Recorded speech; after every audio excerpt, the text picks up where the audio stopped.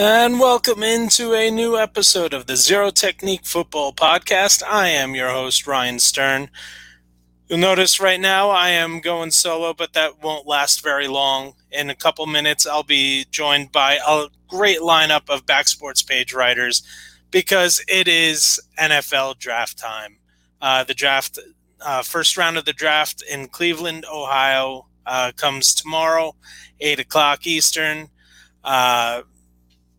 We will have great coverage for you, so make sure you are subscribed to Back Sports Page on Facebook, on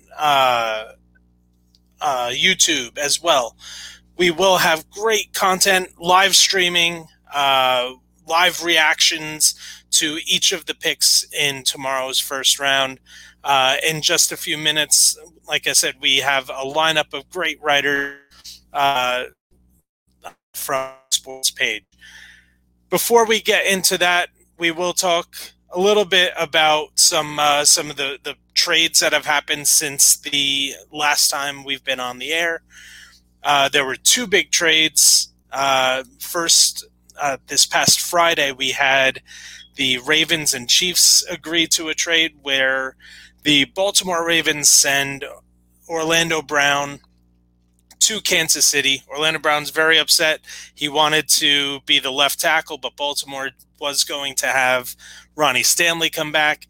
They send him over to Kansas City. They get pick number 31 towards the end of the first round. They give up a second round, and then there's a couple other later round picks that were swapped. To me, this was a great move for Kansas City. Absolutely loved what they were able to do. We saw the troubles that them in the school, where they just did not have the depth at the offensive tackle position.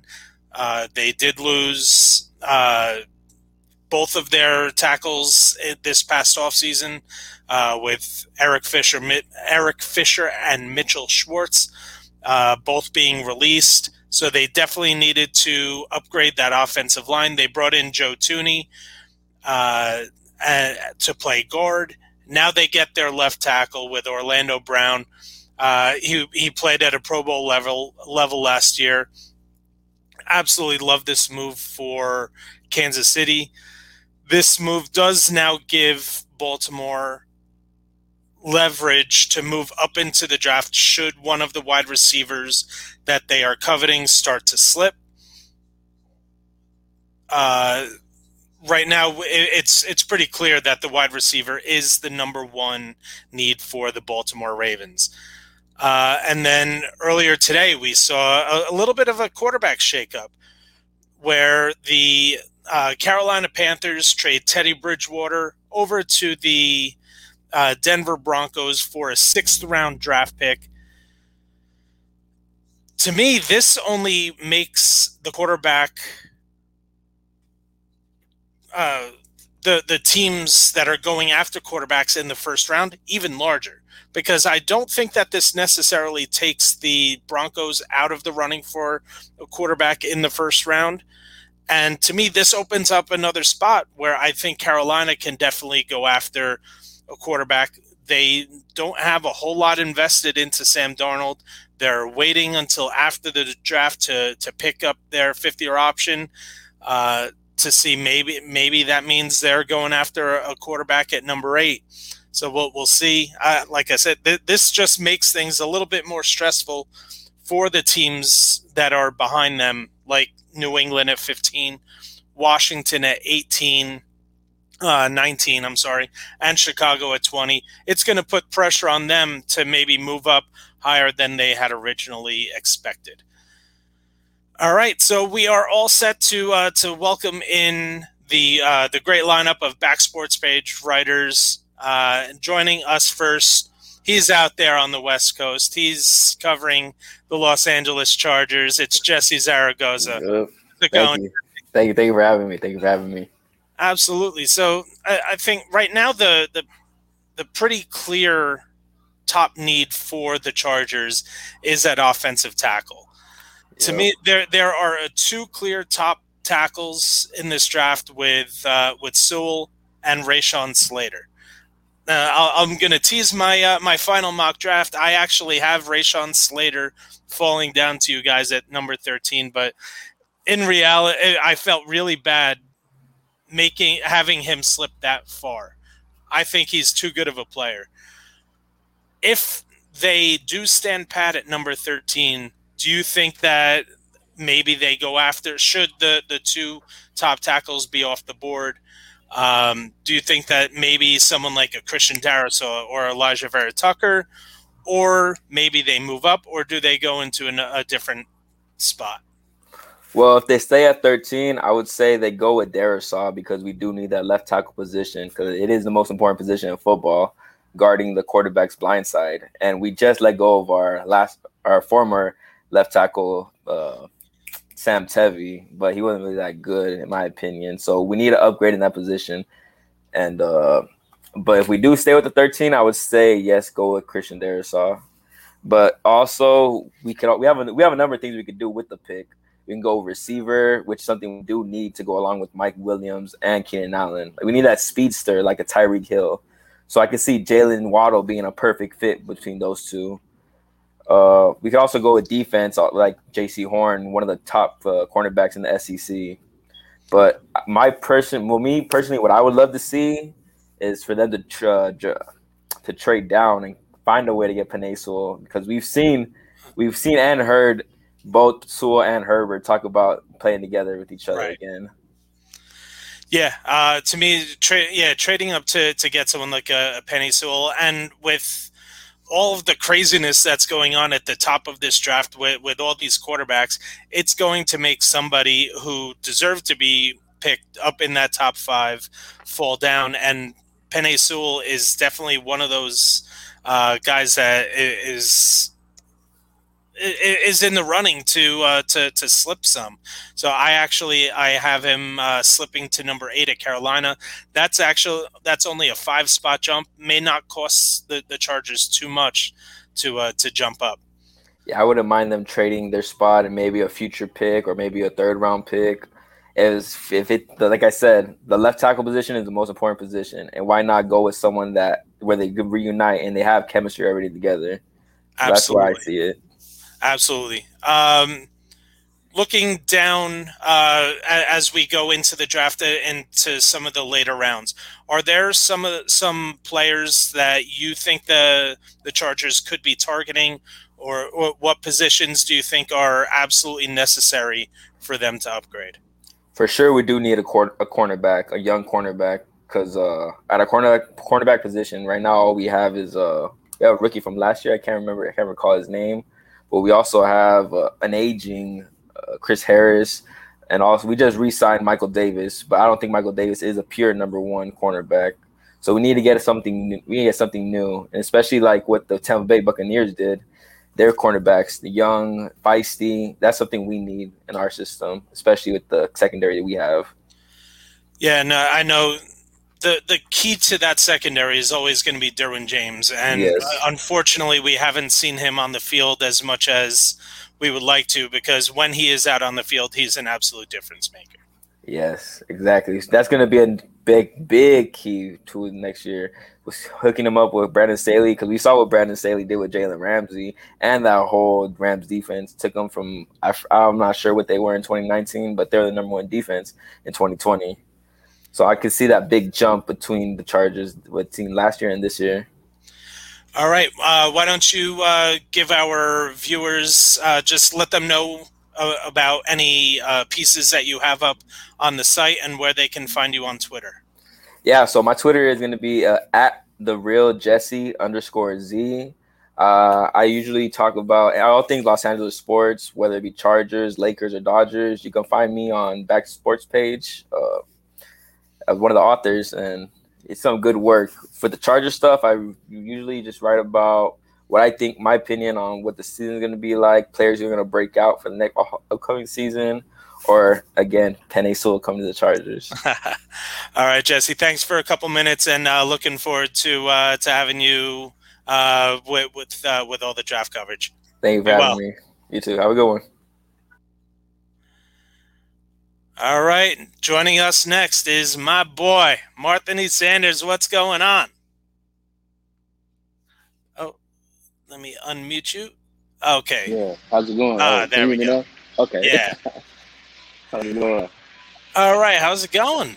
Oh man, pretty good, man. Life is moving. I'm just actually out here shopping right now. All right. So the we sort of understand that the obviously a lot is going to be made on who the 49ers pick at number 3, but the real turn of the draft happens at number 4 with those Atlanta Falcons. Man. I keep hearing all these trade rumors about them, whether or not they're going to trade out of number 4, whether we're looking at a post June 1st trade of Julio Jones, and how that may affect where the Falcons go.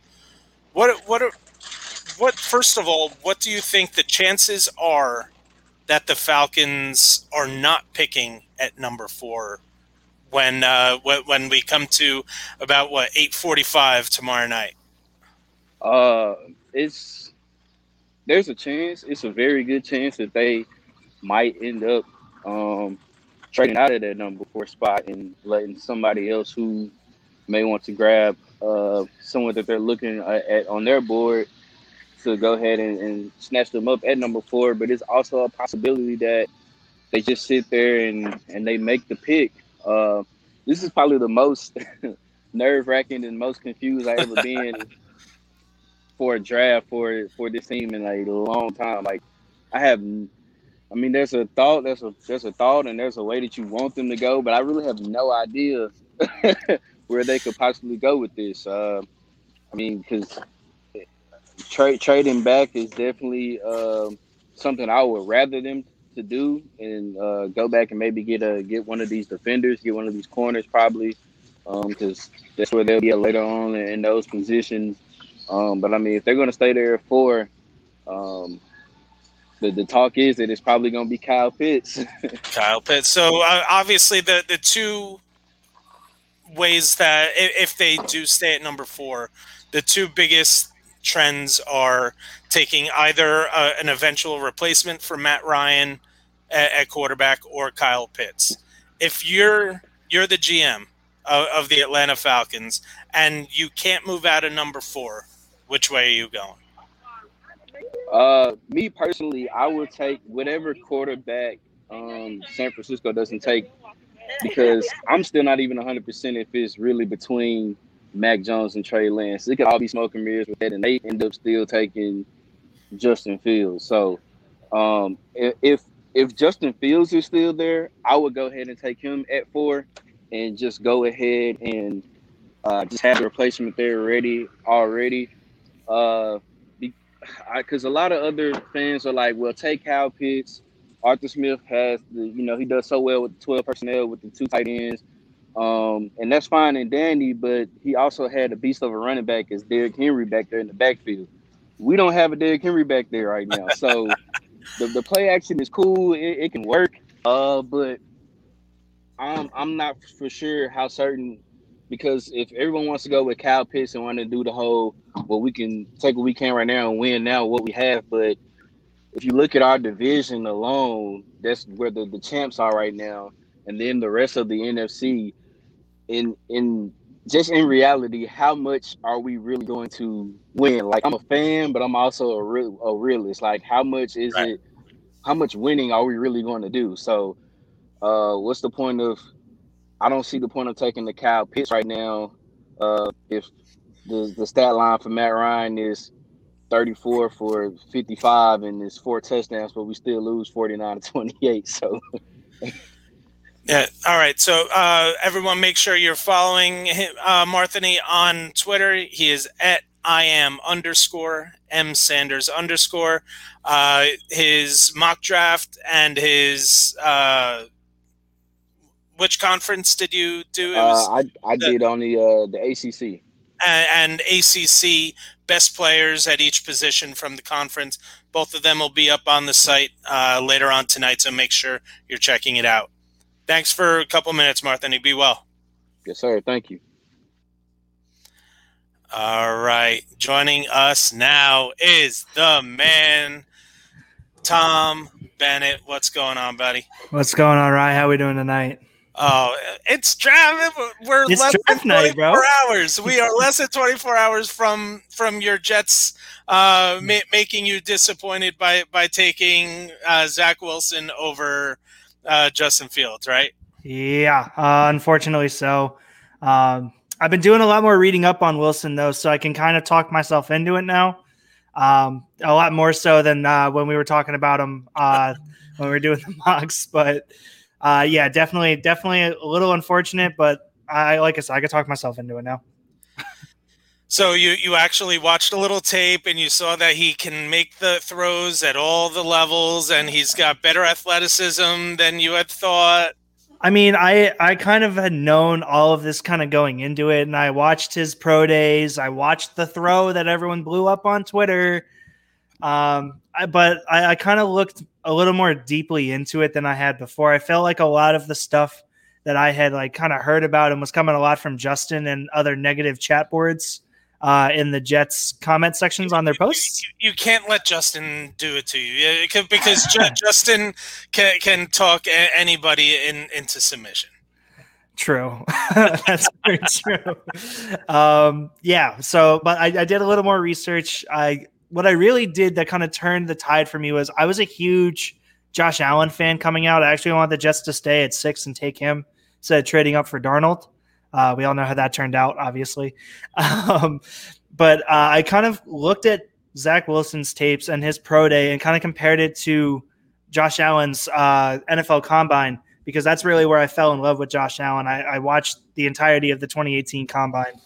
And like I said, I can kind of talk myself into it now. Obviously, he's not nearly as physically gifted as Josh Allen is, but definitely like I can see sort of a resemblance, which is nice. All right. So now we all know it's going to be Zach Wilson. Now, Probably. It's Zach Wilson. Yeah.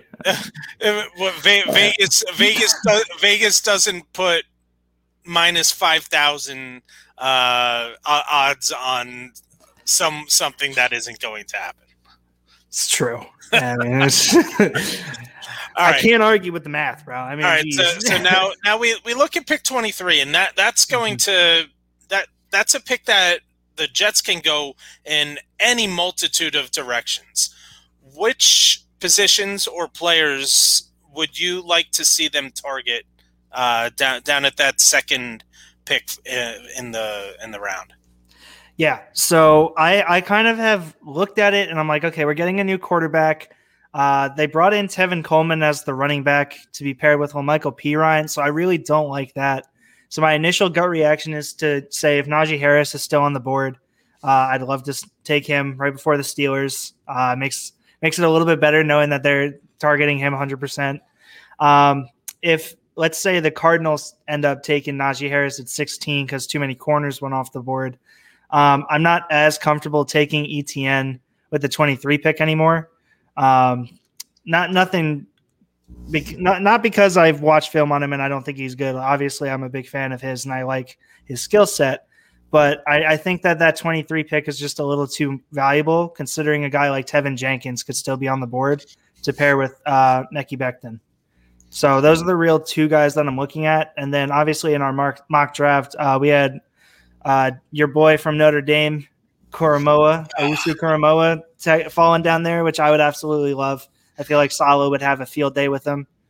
Those are really the three guys. Any team that takes Jeremiah Owusu-Koromoa is going to love him because he's a really damn good football player, and he can do so much. So, and it would disgust me to see him wear that ugly green.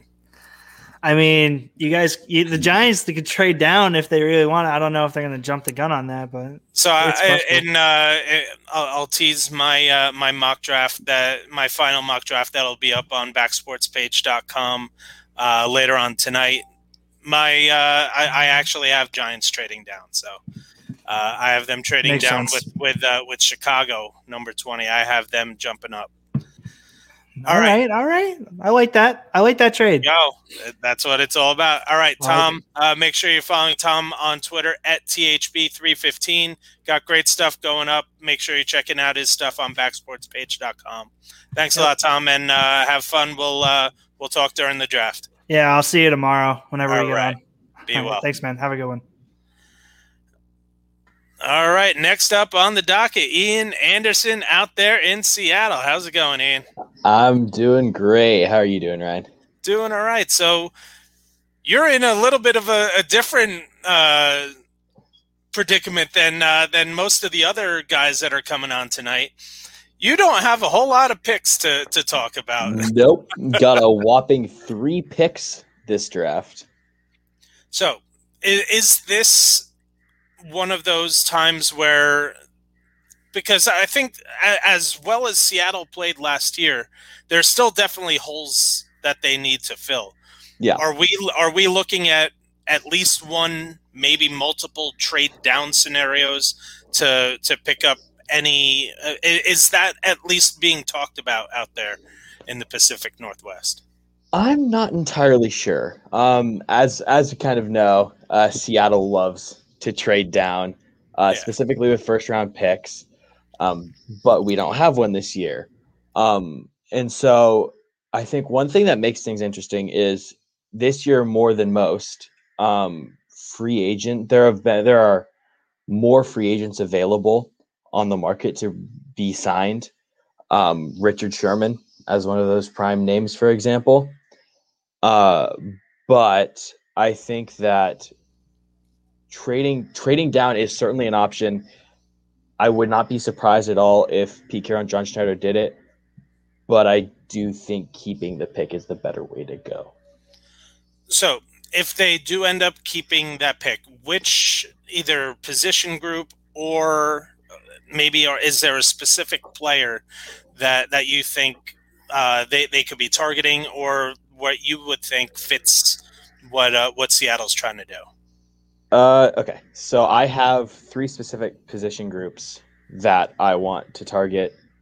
Anything else, and I would be a bit disappointed. I want to target center, wide receiver, and corner. I want one of those 3. And like I said, anything else, and I'd be a bit disappointed.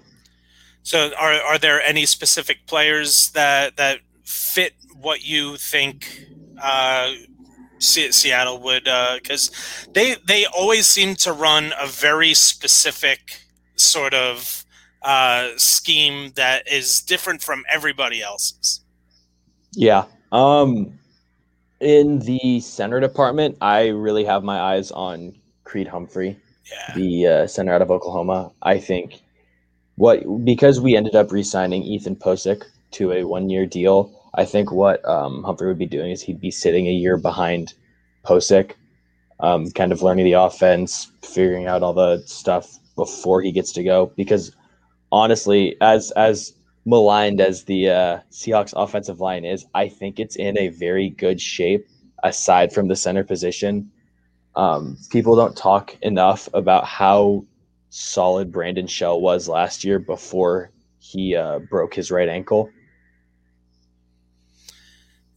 Yeah, so, I mean, I don't know if you saw, Bucky Brooks actually had Creed Humphrey going in the mid-20s. He had him going to the Jets at number 23, which I thought was absolutely ridiculous. I mean, because I really like Creed Humphrey. I have him actually as my number 1 center ahead of Dickerson out of Alabama. Yep. But I think the NFL is going to look at especially the 2019 tape of Dickerson and fall in love with that tape.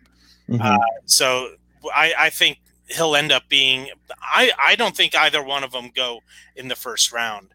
I agree with you. I think there's a pretty good chance that at least one of them will fall to you in the second. But there's a lot of talk going on out there about Creed Humphrey. Yeah, for sure. All right, Ian, want to thank you for joining us. Make sure you're following Ian at Ian's Sports Takes and check out stuff that he's got going up at backsportspage.com. And as always, he'll be a part of the Zero Tech going forward. Ian, be well, and won't talk to you tomorrow because you guys won't be picking tomorrow, but definitely throughout the weekend. Yeah, thank you so much, Ryan. All right, be well. All right, next up on the docket is Shrey Thakkar covering the Washington football team. How's it going tonight, Shrey? I'm doing well. How about you? Thank you for having me. Absolutely. All right, so Washington's sitting there at with the dubious position of being the NFC East champions, with having the record that they had, yet they're picking there at number 19. They do bring in Ryan Fitzpatrick to take over at quarterback. They do have Taylor Heineke still there. What is the future of does Washington figure out their future quarterback in this year's draft, or do you think that they have pieces to get them through this year, and maybe if they have a better pick next year, we're looking at them going after one next year? I mean, there's been a lot of rumors surrounding Washington about trading up, maybe Trey Lance, maybe Justin Fields, but I think this year can be that bridge year. They have a really good roster, and next year's draft isn't going to be the greatest. It isn't projected to be the greatest for quarterbacks, but there's always going to be that guy who comes out of nowhere. This year it's Zach Wilson. Last year was Joe Burrow. So I think they could go this year, fill some needs, because I think Ryan Fitzpatrick, he's good enough for a bridge year if you have good weapons around him, which I think we do with Logan Thomas. Terry McLaurin, obviously we signed Curtis Samuel. So I think we're going to go defense, and I think we're going to go ahead and pick up Jeremiah Owusu-Koramoah out of Notre Dame. I think he's a great fit. We don't have much on the linebacking core. We struggle covering tight ends and backs out of the backfield. So I think Owusu-Koramoah, I mean, he's that hybrid Mark Barron type of player who can play safety and linebacker. But I think he's much better in coverage. That's something that held Mark Barron back from reaching his potential, that coverage ability. He can play in that nickel position. He can play in nickel packages. They can put him in on third down. I think he'll be really valuable for a weak linebacking core. Yeah, so he's sort of that hybrid where he's smaller framed compared to most linebackers, but definitely larger framed compared to most safeties. I'm a Notre Dame fan. Mm-hmm. I got to watch this kid week in, week out, and no matter what you ask him to do on the football field, he does it well. It's so versatile. He understands timing, where he's a really good blitzer, mm-hmm. and he covers wide receivers too. It's not just tight ends that he was covering in college. He covers slot corner, mm-hmm. Slot wide receivers. It would upset me dearly as a Giants fan to see Jeremiah Owusu-Koramoah down there in Washington. Yeah, and like the size concerns, they're there, but I think he'll bulk up obviously in NFL weight rooms, and behind such a great defensive front, you got Chase Young. You have a lot of playmakers on that defensive line. I think they do need that playmaker on the second and third level, because they didn't force a lot of interceptions with their secondary last year. I think he can be that guy who can be in the middle of the defense and force a lot of turnovers, make a lot of splash plays. It's the first round. Which either position groups or maybe a specific player do you think, or would you like to see Washington target as we go into day 2, possibly even early day 3? I think definitely. We picked up Eric Flowers yesterday, so I thought that was a really great move. He resurrected his career at the guard position for Washington 2 years ago. So I think the inside of the line is pretty much set, but I think addressing the left tackle spot is huge. We did not get the production we needed last year from our left tackle. So I think maybe day 2, second round, Trey Smith, who's been falling in a lot of mocks, I think he would be a great high upside pickup for us, for sure. All right. So why don't you let everyone know where they can find you on Twitter and some of the pieces that you have going up on backsportspage.com. Yeah, for sure. So I've been covering a lot of the Big Ten on Backsports Page. I've been putting out a lot of scouting reports, and I just recently posted the best prospect by position in the Big Ten. And you can find me on Twitter at Shrey21, SHREYY21. And I've been putting up a lot of content there. I'm excited for the future at Back Sports Page, and I'm excited for the draft tomorrow. It's about to be crazy. I think this is the most hyped draft in a while, so I'm really excited for tomorrow. Yeah, especially after the year that everyone had and what the draft that we had last year, where the completely virtual. I think the fact that, even when you're looking at it compared to what we saw last year or a couple months ago with the Super Bowl, this is going to be a really big party. We're starting to see a lot of the country being vaccinated. So 50,000 people, I believe. Right, things are starting to open, and they're expecting a decent-sized crowd out there. And I think it really is going to be great for the morale of football fans to see such an open party this weekend. It's definitely going to be a great event. And I'm excited for Cleveland. They don't get many events like this. It's going to be great for Cleveland and the whole city. It is. All right, Shrey, thank you so much. And we'll definitely be talking throughout the draft. Thank you. Thank you for having me. You got it. All right, joining us now is special guest. He is with the Daytona Beach News Journal. He covers all things football down there. He is also a pretty big Giants fan like myself. He is Chris Boyle. Chris, welcome to the show. Thanks for having me. How you doing, Ryan? We're doing well. All right, so the team that I wanted to have you on to talk about is a team that really had a lot of keys to what ends up happening throughout the draft, and that's the Miami Dolphins. We've already seen them move a couple times throughout the pre-draft process. They now sit at number 6, number 18. And a lot of what they can do, they may look to move up again. We'll see how that happens.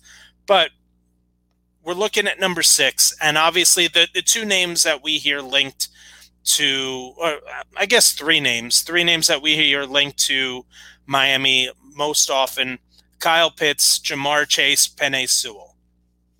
What are we looking at in terms of how Miami is ranking any of these three players?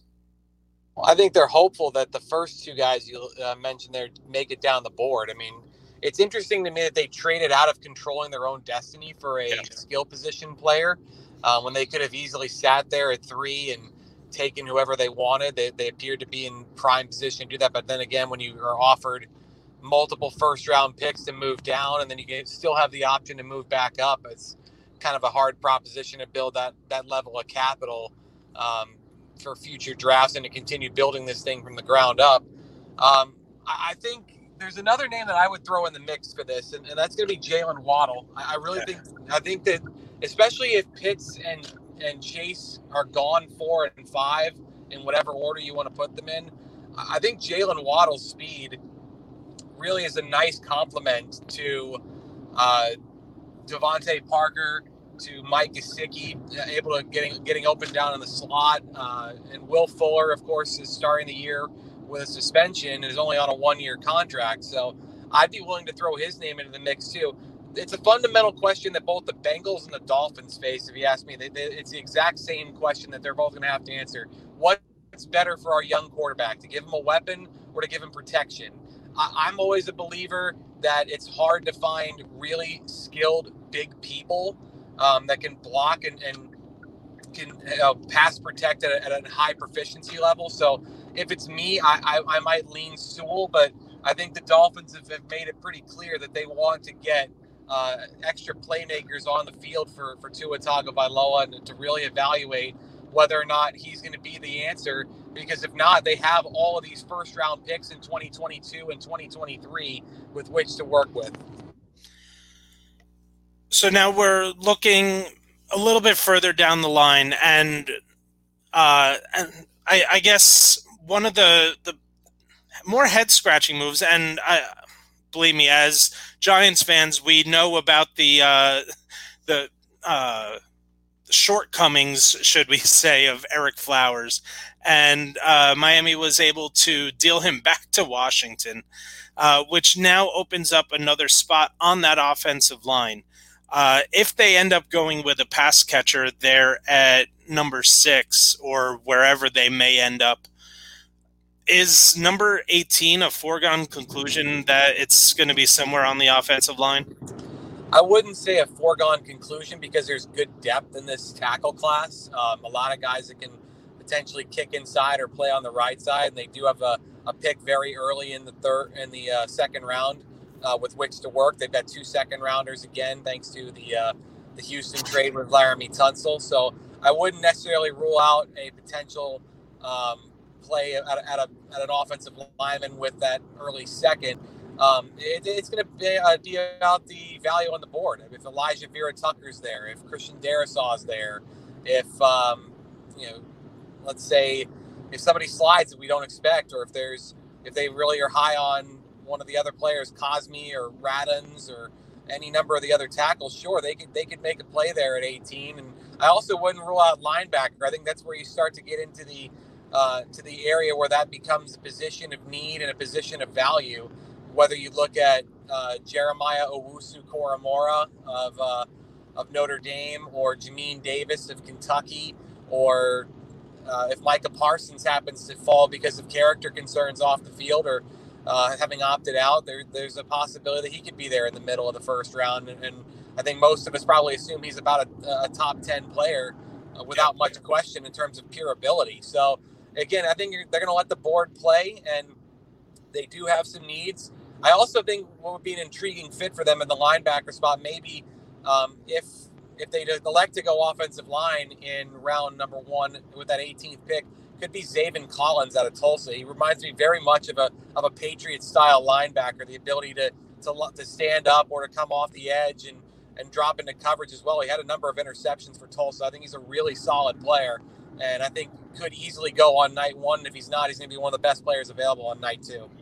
Yeah, and we all saw that in Miami. And I guess that one of the more surprising moves to me was the release of Kyle Van Noy, and I think that Kyle Van Noy is a very decent comp to someone like a Zaven Collins.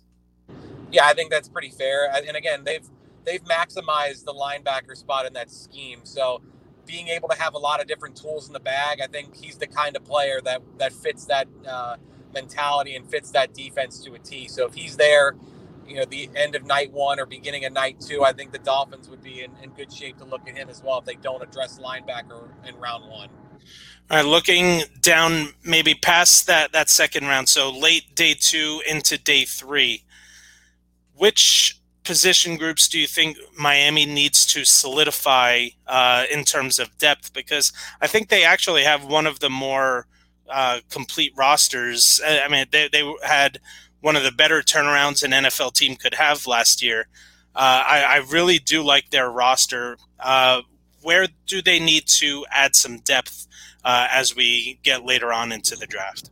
Well, I think running back is definitely an area that the fans have cried out for. They've right. wanted an every down back. They rotated through a number of players last year, but they had success with virtually anyone they put out there. You look at Myles Gaskin and Salvon Ahmed and kind of down the line, they were able to pick guys up that nobody really knew about, and they were able to get them going for 100 yards at a clip. So I think if you look at it, Javonte Williams in round 2 would be an interesting fit. Maybe if Travis Etienne, I don't think Najee Harris is going to go that early. I don't see him going 18th, and I don't think that he'll make it to round 2. So I don't really see that as a possibility. But I think that's an area that could certainly stand an upgrade and a more solidified answer on the depth chart. Quarterback, I don't think they're going to add anyone in the draft, but it certainly would have be in the best interest of the Dolphins to make sure they've got a really good insurance policy behind Tagovailoa with Fitzpatrick now in Washington. And the other thing I think for me is the offensive line. I think they have to come away with at least 1, perhaps 2 offensive linemen. They brought in a few last year, and Robert Hunt and Austin Jackson, the first rounder out of USC. I think center is definitely somewhere they could stand to upgrade, and now with Ereck Flowers out of the picture, they've got a hole at left guard too. All right, let's change our focus over to now our team with the New York Giants. And all right, I'm putting you in Dave Gettleman's shoes. What a scary looking at this realistically, who is the atop your wish list for the New York Giants should they stand pat at number 11? Well, I think you can take the word should out of that. Dave Gettleman has never traded down. The Giants as an organization haven't made a trade down since 2005. So 2005. So I don't expect that they're going to go anywhere. They tend to let the board fall as it may and take the best guy on their board. So I don't think that philosophy is going to change overnight unless they're absolutely bowled over by someone in search of a quarterback. To me, I think the player that probably tops my list is, I would say, of course, like Kyle Pitts and Jamar Chase are at the top of my list, but they're not going to be there. Let's be honest. They're not going to make it to 11.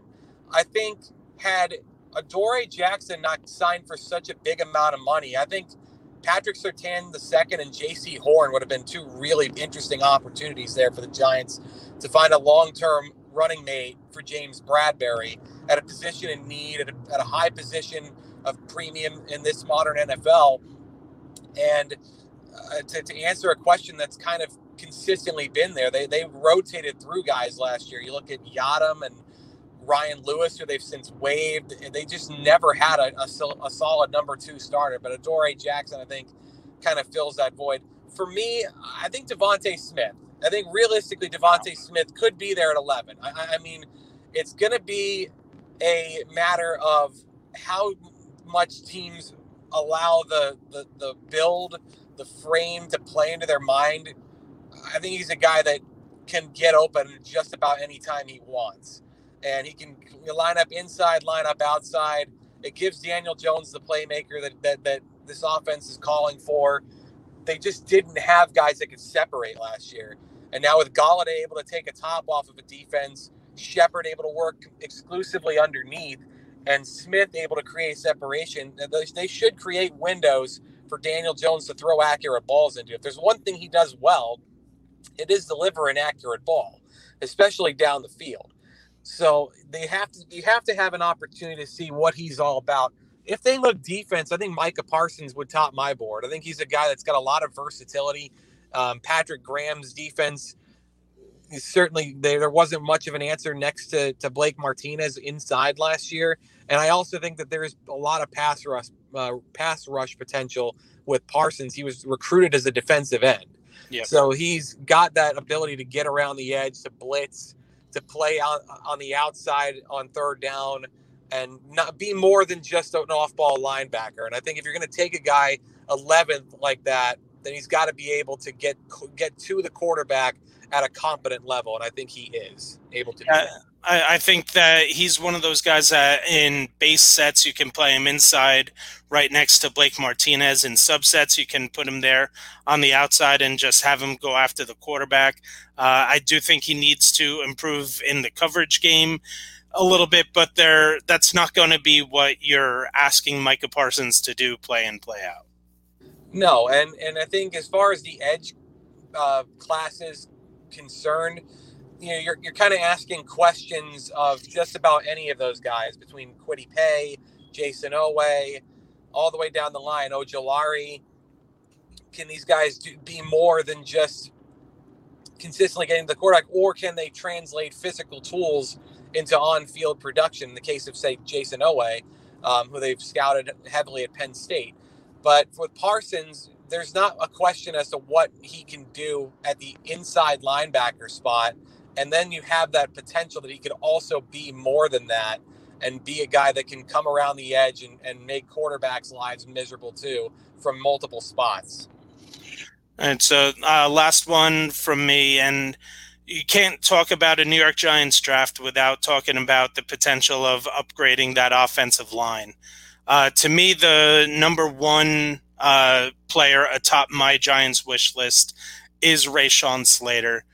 I do think that they did enough in free agency to give Daniel Jones different weapons that can do different things in terms of Galladay, bringing in a reclamation project with John Ross, and then you have the sure hands with Kyle Rudolph. I do think they did enough to suffice for this year, but you need help on that offensive line. So Rashawn Slater is a top. Should they decide to go a different way, like a wide receiver or someone like a Micah Parsons, who are we looking at in potentially day 2 for the Giants to pick up to beef up that offensive line? It sounds kind of tired to harp on Joe Judge's Alabama connections. I'm frankly a little bit sick of it. They're not gonna recruit the Crimson Tide to the NFL. I mean, everybody wants Alabama players. I mean, there's some sort of connection just about everywhere you look now. But I do think Landon Dickerson is interesting as a center. I think that's where they really need to upgrade is at left guard, potentially in center, because Shane Lemieux just couldn't block at a proficient level in pass protection last year. His metrics were among the worst in the NFL, according to Pro Football Focus last year. Nick Gates got better as the year went on, and he's still adjusting to a new position, so I am willing to give him another opportunity, but I think you want to find a more natural fit. I think you have to be a little patient with the tackles. You have 2 guys you spent high draft picks on last year. Andrew Thomas, 4th overall, Matt Parrott with a 3rd-round pick, who I thought played relatively well when given opportunities last year. They're long-armed, they're big guys that should be able to protect an edge. And I think Parrott, if you allow him to play extra snaps this year and make Nate Solder the swing option, I think you're okay at tackle. I really do. I think it's a position that I'm not immediately looking to upgrade because you've got youth, if nothing else. You've got an opportunity for these guys to grow and reach that potential and take another step towards becoming legitimate NFL starters, and potentially, in the case of Thomas, hopefully a cornerstone at one of the more important positions in football. But Will Hernandez comes into the last year, his contract, and was on the bench the second half of last year. I mentioned Lemieux's struggles. You know, they let go of Kevin Zeitler. They only brought in Zachary Fulton as a replacement on a short deal. I think the guard position has really got to be the focus. If you're going to talk about the offensive line, I think it starts there. Chris, thank you so much for giving us a few minutes tonight. Why don't you let our viewers and listeners know where they can find your work and where they can find you on social media? Sure. I'm part of the USA Today network down in Florida, helping out with a number of different things, primarily high school sports coverage and football coverage. We actually wrote a piece earlier today analyzing for Florida viewers which high schools have the most potential guys in this draft. You can find me on Twitter at Chris Boyle DBNJ. That's the best place to catch me, and hopefully we won't be throwing things at the screen this year and lamenting the day that we were born. Yeah, it's interesting. It's just been such an unpredictable few years for the Giants. I mean, you look back at Saquon Barkley, the fact they actually took a running back second in the year of our Lord 2018, and then they surprised everyone with Daniel Jones, and Andrew Thomas was, a player that I think some people thought would go that high at the start of the year, and then he faded, and then drafted him 4th when, maybe 2-3 other tackles were linked to them in the draft process. I genuinely don't know what to expect. It's exciting, but it's also terrifying. All right, Chris. Thank you so much for joining us. 2nd year in a row. We'll definitely be staying in touch. Be well, my friend. All right, you too. Thank you very much. All right. Now, welcoming into the show, back to the great lineup of backsportspage.com writers, we got Patrick Yen. How you doing tonight, Patrick? I'm doing great, and yeah, the show's looking really good. That was some really riveting stuff you guys just talked about, Ryan. Yeah. Chris is great. Was able to get in contact with him last year through an NFL draft page on Facebook, and we just really clicked. And it was he for the site that for the USA Today. He actually held a 7-round mock draft with 32 different people as the GMs. And so he said that as a Giants fan, so he took the Giants. So I was actually able to draft for the Raiders. It was a real fun experiment. So, but let's switch over. You got the Philadelphia Eagles. You guys are sitting right behind us at number 12. What are we looking at for the Eagles there? Honestly, there's a lot of different things I think the Eagles can be looking at. I mean, when you go 4-11-1, it's not like your roster's stacked, right? There's a lot of different ways you can go. Personally, I'm always back and forth on the trade that they made. Obviously, they were 6. They moved down to 12. And, it just sucks to miss out on a guy like a Jamar Chase or a Kyle Pitts, right? Especially when your receivers can really use some work. There's been quite a few misses for the Eagles at that position recently. But honestly, I think they're going to go something like wide receiver or cornerback. I think cornerback might be a little bit more likely here. If they go wide receiver, I mean, either of the Alabama guys, it's hard to go wrong. I think something that Howie Roseman has been criticized a lot is that he doesn't get these SEC guys, right? He kind of he's trying to outsmart everybody. You get the Pac-12 guys, you get the small school guys, North Dakota State. I think my camera just broke. Sorry about that, guys. But yeah, I think that it's just too common. So just play it safe. Go with one of the Alabama guys, Devonta Smith. I mean, just 2-3 months ago when the college football playoffs ended, it was like, oh, should he or Jamar Chase be the first wide receiver off the board? Now, 3 months later, you're thinking you can get him at 12. If you get him at 12, it's kind of a steal, right? Yeah, Devonta Smith. And a lot has to do with the fact that the NFL was becoming a little bit more aware of his actual size, and we saw his at the medical rechecks out there in Indianapolis. He was actually smaller than we had expected. He comes in at a whopping 6 foot tall and 166 pounds. So I do have a feeling, and I know you get the people who say, oh, look at Marvin Harrison. Yeah, Marvin Harrison is the exception. He's not the rule. But if there is anyone that can be another exception, it's going to be Devonta Smith. Absolutely, I agree. I mean, he put together, possibly the greatest wide receiver season of all time in the SEC. That being said, there is some risk there, and I mean, if you miss on Devonta Smith again, I think Howie Roseman might be murdered in the streets of Philadelphia. But Jalen Waddle is another guy, right? I mean, he missed a lot of the season, this last college season due to injury. But I mean, before the season and the first 2 games, he was Devonta Smith before Devonta Smith, right? He was just doing absolutely amazing. Either one of those guys you're happy with. And then if they go cornerback, sticking with the Alabama boys, I mean, Patrick Surtain, maybe he'll go earlier, but there's a chance he falls to 12. Not a bad pick there either. And then obviously the other big cornerback prospect that's projected to go in the first round is J.C. Horn. Personally, I'm a little bit more of a fan of Horn. I like these athletic guys that I know, they just need a little bit more experience, a little bit more coaching, but they're never going to get beat athletically. Surtain didn't test bad per se, but Surtain, there's something about him that just makes me feel like he's a guy that's rising up because there's no one else in the cornerback department. Yeah, and you look at, they're sort of benefiting from the major collapse of Caleb Farley, who's just who can't seem to stay healthy, and now we find out today that he tested positive for COVID and won't be there at the draft. So just another chink in the armor for Caleb Farley. Patrick, want to thank you for joining us tonight. Let viewers know where they can find you on social media. Yeah, absolutely. I'm at PN117 on Twitter, and obviously, my writing's on Backsports page. I'm mostly a 76ers guy there, but Ryan, thank you so much for having me on, and good luck with the rest of the show, man. Absolutely. Thank you so much.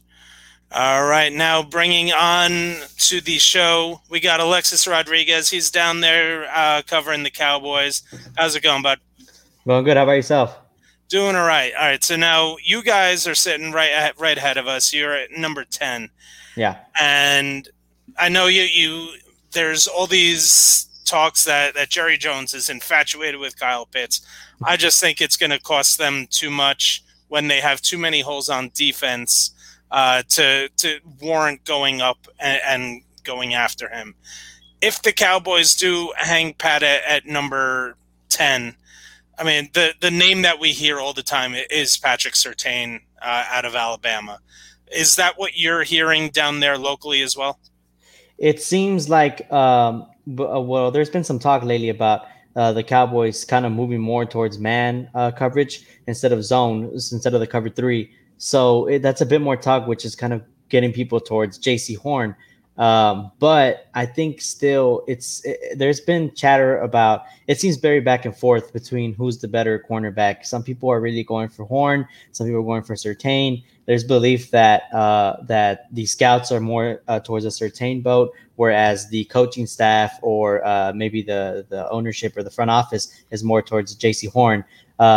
It really depends on what they want. It really depends on if they want the tenacity, the athleticism, and the physical, the physicalness of Horn, whereas Surtain is more of a composed, polished player.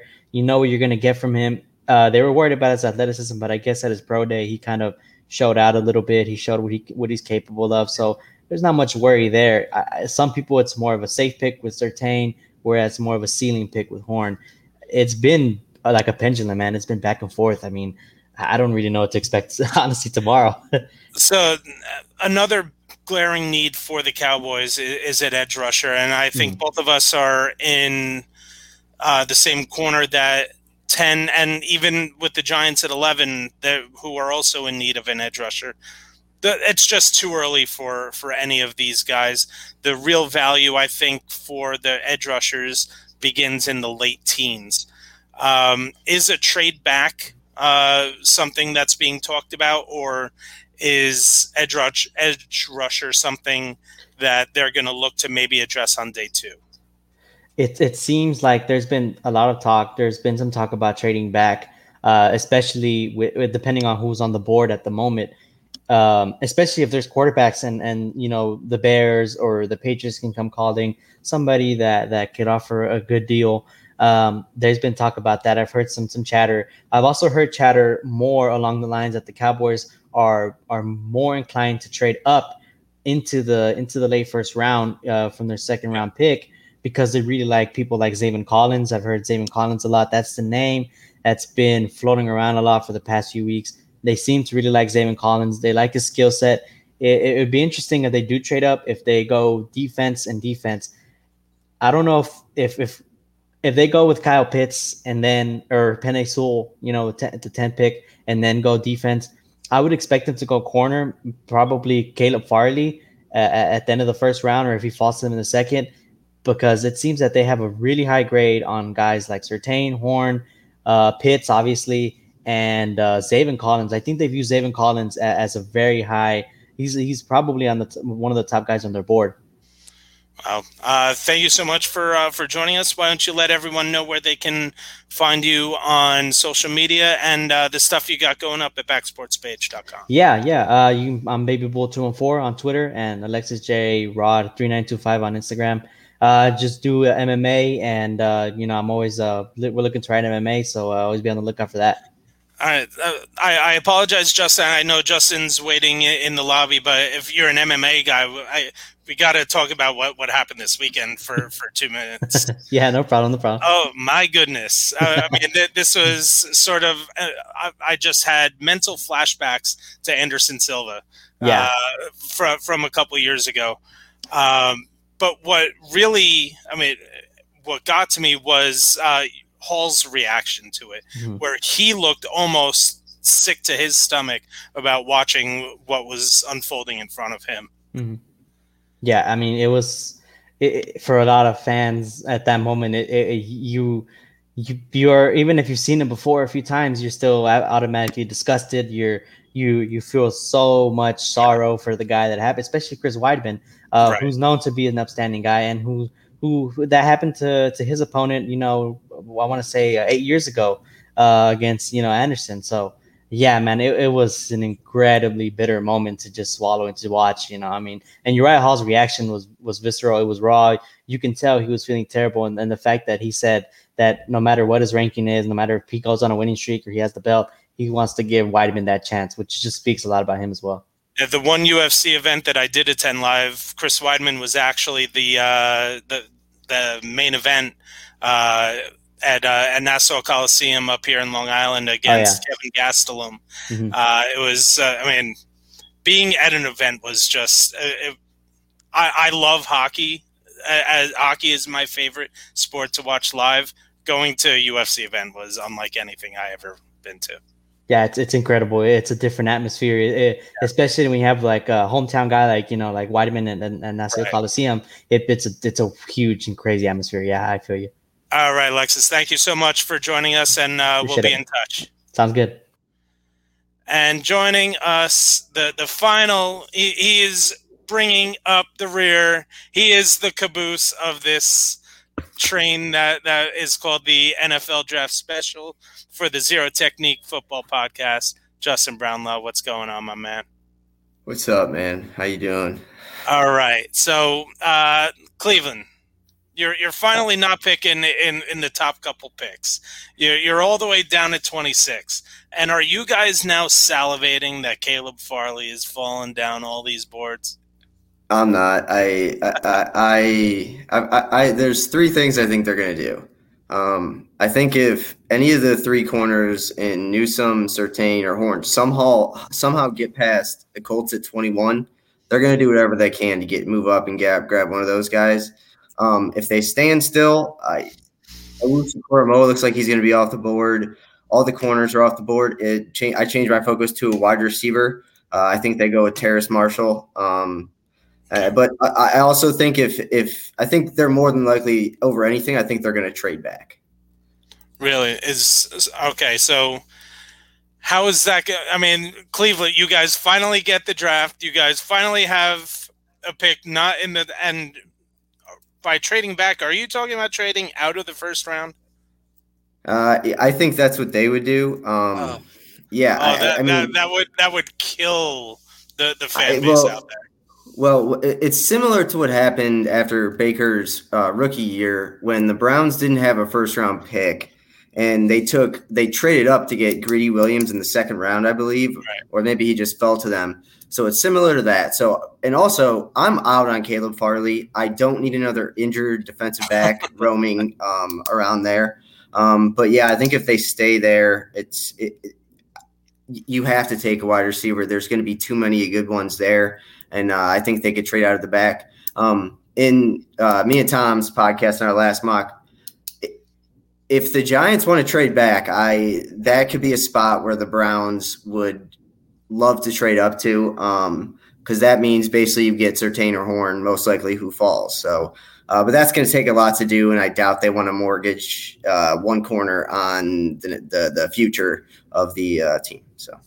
Yeah, so I mean, you're talking about from 26 down to. So I'm such a nerd. I actually have the trade value chart up here right now. So you're looking at 700 points all the way up to 1,250.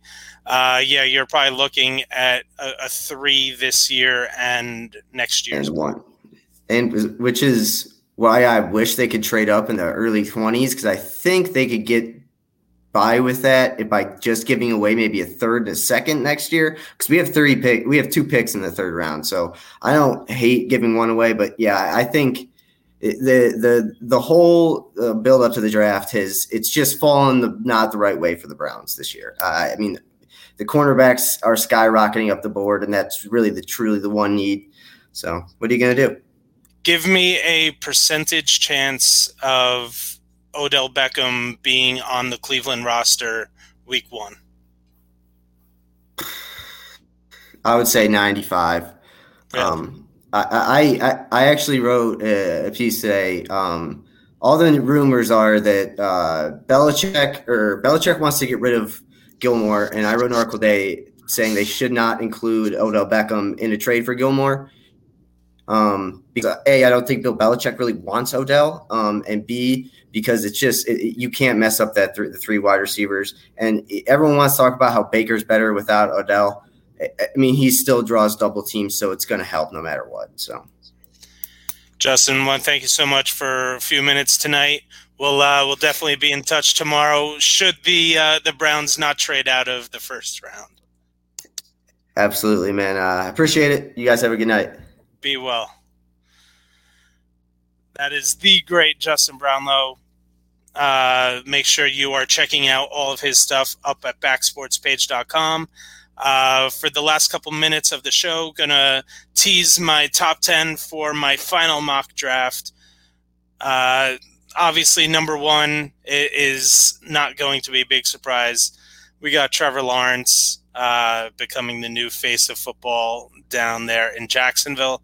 Number two, we talked with Tom Bennett. They're taking Zach Wilson, the quarterback out of BYU. Here's where it gets fun. San Francisco, I think they're going to shock us all. It's going to be Trey Lance. I think if they are able to hang on to Jimmy Garoppolo from a salary standpoint, they're able to give Trey Lance a little bit of time to develop into the quarterback that I think he can be. I happen to love Trey Lance. At number 4, I have a trade. I have the Dolphins trading up with the Atlanta Falcons going from 6 to 4. I have Miami trading away a third-round pick, which is number 81 this year, and a third-round pick next year to get up to number 4, and they take Kyle Pitts. A lot of people have Kyle Pitts as the best pass catcher or the best player in this draft. Number 5, the Cincinnati Bengals are going to take Jamar Chase, a wide receiver out of LSU. He is the prototypical alpha wide receiver in this draft. The Falcons trade from 4 to 6, and they pick up a cornerback. They're going to go after Patrick Surtain out of Alabama. I still do think that it is a little too high for a defensive pick, but it's the spot that they need to improve at the most. Although a quarterback would not surprise me at all.